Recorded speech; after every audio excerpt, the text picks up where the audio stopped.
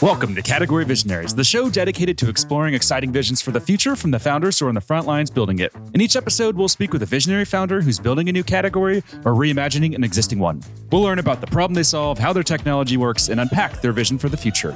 I'm your host, Brett Stapper, CEO of Frontlines Media. Now let's dive right into today's episode.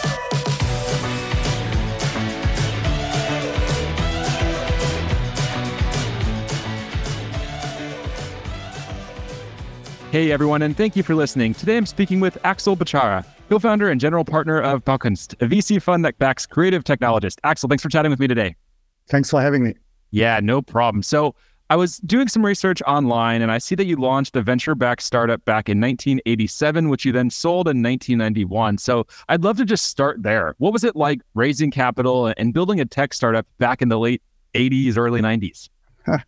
It was like the good old days of venture capital. We were very young students at MIT and with a vision to build a CAD system, mechanical CAD system. And even while I was still a student, we ended up raising money from some very well-known investors who led the round basically with some demo where we had and showed up with conviction, with real money, showed up for board meetings and helped us build the company. And it was a wonderful experience, which was really the beginning of me getting interested into the venture business because I saw how investors operated and eventually thought, okay, I want to do that in my life. And how have you seen the venture world evolve then over all this time? It has been a huge evolution. Venture was a tiny, niche industry, very few people doing it. $50 million was a large fund back in the 80s and 90s. And today, a lot of what's called venture isn't really venture capital anymore, at least the way I learned it. A lot of what we called growth equity back then is called venture today. And the essence of venture capital, of leading rounds and partnering with entrepreneurs and being hands-on in building companies, that's how I learned venture from the entrepreneur side. Back then, very few people are doing that today. And that's frankly one of the reasons why we started Baukunst. This is exactly what we do. Classic venture capital when founders first get started. Nice. Well, let's dive deeper into the fund. So I believe you announced it officially in April 2022. Is that correct? Yes, correct. With our final close in the fall, we've made 7 investments from it so far. It's a $100 million fund. And we are pre-seed lead investors and, practice what we preach. And because you're so early getting in there at the pre-seed stage, what are you looking for in entrepreneurs and founders and founding teams? What really excites you and says, hey, this is the team that we want to bet on at this very early stage? Yeah. We look primarily at 2 criteria when we invest. One is exceptional founder or founding team.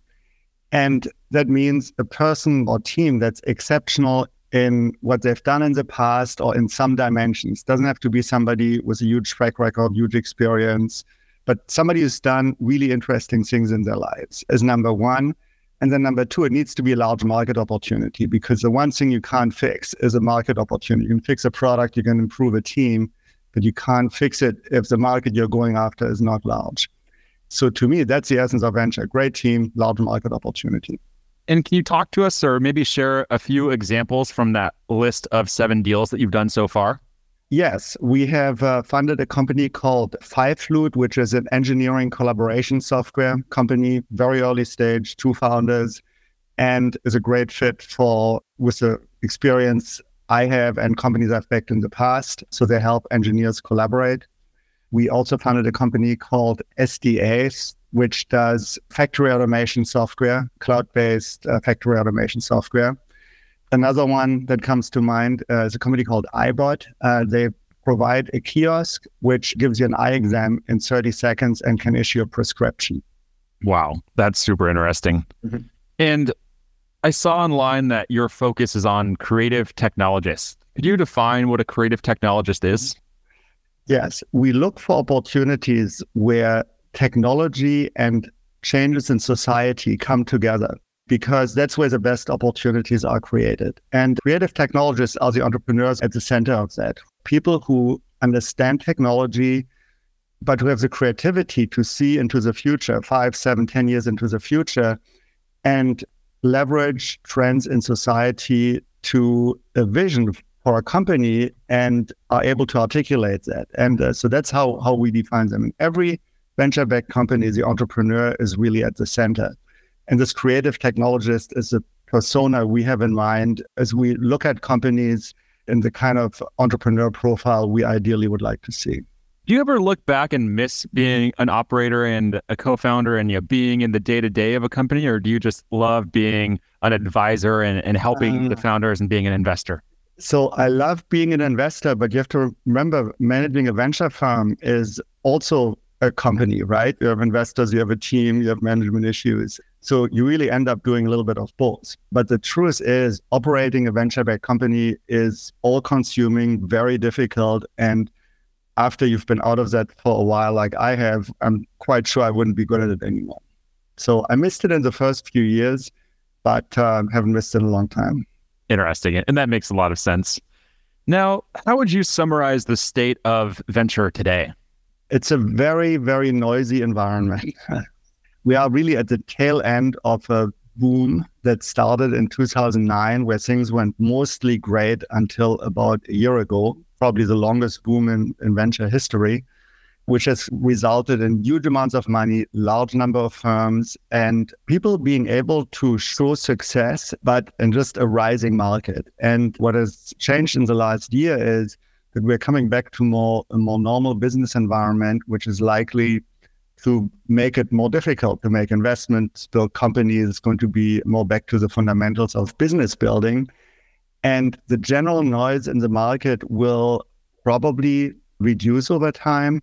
And what we call some of the venture tourists will go away because it's a very difficult business to do well over an extended period of time.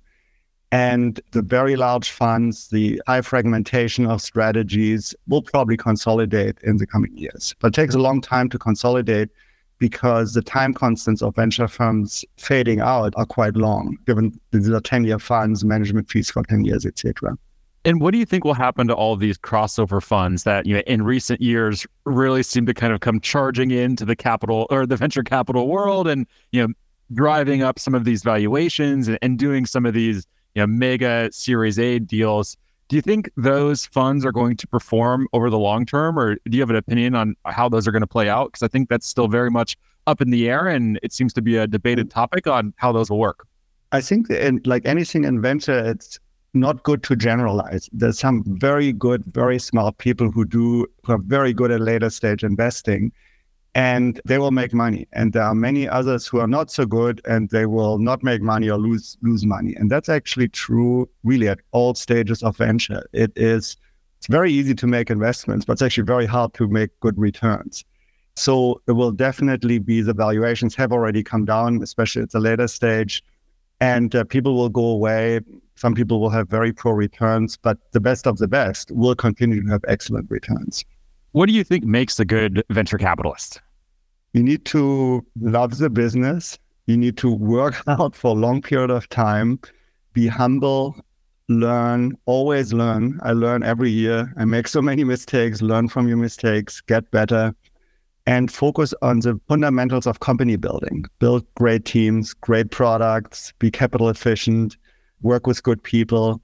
A lot of it is just basics of good work and good business practices and patience, because we have the saying, most overnight successes take 10 years. It's very few companies where you have a real success until less than 10 years to get there. So both as a founder and as an investor, you need to be very patient.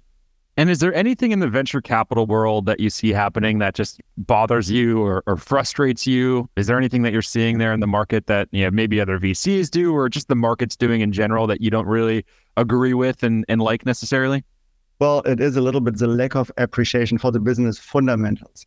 So we have a lot of people saying, well, I raise a large round, therefore I'm successful. I have a large fund, therefore I'm successful. And large amount of money doesn't really matter. What matters is that you're building a good business, that you have product market fit, that you have a good business model. So raising a large round, being a unicorn and being Twitter famous, there's a lot of that out there, but that doesn't make anything a good business. And the value system, especially in the last 10 years, has shifted towards those metrics, and the focus on the business fundamentals has been more and more ignored. But that has all been coming back in the last few quarters, and will continue to come back, because in the long term, you really only make money if you build great businesses.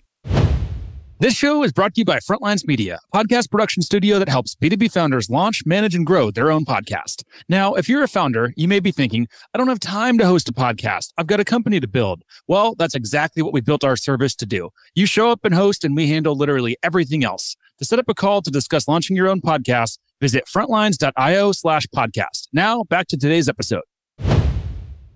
And obviously there's a lot of VC firms out there today, and there's, the solo GPs, and there's just, as you had mentioned, I think there like a lot of noise. So what are you doing to really differentiate yourself to attract the right types of founders and to make sure that you get those, amazing opportunities that can be very promising?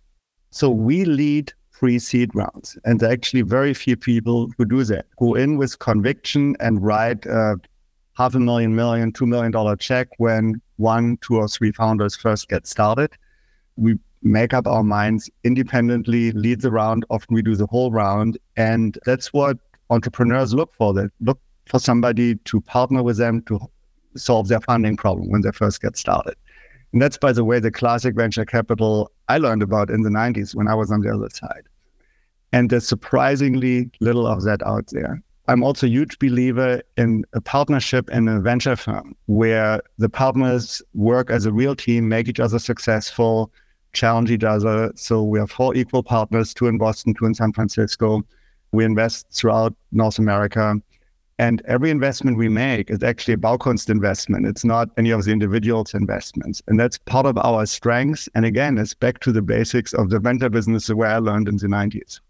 And I'm sure you've seen a lot because you've been just in this crazy world for quite a long time. So based on your experience, and I'm sure you've had to navigate a number of challenging times in history and a number of difficult markets. So what are you advising founders to do right now, given the state of the market and everything that's happening? It is more than ever capital efficiency and low burn rates, especially until you have product market fit and business model proof. And we distinguish explicitly between these two and spend as little money as possible to achieve those. Quality of teams is always extremely important. Who are your co-founders? Who are your employees? But also who are your advisors? Who are your board members? You're only as good as a team you're playing on.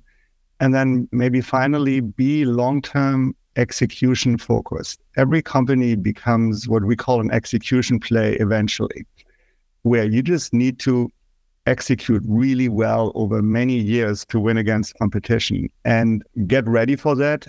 Hire a great team, build a great product, fix things one step at a time. And next thing you know, 5, 7, 10 years will be over, but you'll be in the best position to have created value if you've continuously focused on that. Makes a lot of sense. In terms of bringing technology to market and the product market fit journey, is there something that really stands out as a common challenge or a common mistake that you see the founders you work with and the founders you have worked with make? It's almost human nature or maybe part of the persona of most founders. People, you start a company because you're optimistic, you want to change the world, etc. So it is quite common to be too optimistic about achieving product market fit and business model proof. So people ramp up to burn rates too quickly. And a lot of what we bring to the table, especially in the early years, is real discipline. Who exactly is a customer? How exactly do we serve them? I often say, if you solve 99% of somebody's problem, nobody will buy the product. You need to solve 100% of your customer's problem. It's interesting that also in the environment of the last few years, there has been a push actually from many investors to spend money early, win in the market by just ramping up everything quickly without proving it first. And that's changing as we speak. And that's a good change. And just for the founders listening in, and the majority of our audience, they are very, very early stage founders. So what would you say are the types of opportunities that you're especially excited about? We're generalist investors. So the creative technologists sitting at the intersection of technology and trends in society, we look very, very broadly. with that pattern in mind. In terms of categories where we are actively looking right now, we have a lot of expertise. Engineering software has been an area especially I have a very long track record in. We continue to see great opportunities there. With AI enabling so many new opportunities, there's a great opportunity in AI and engineering software.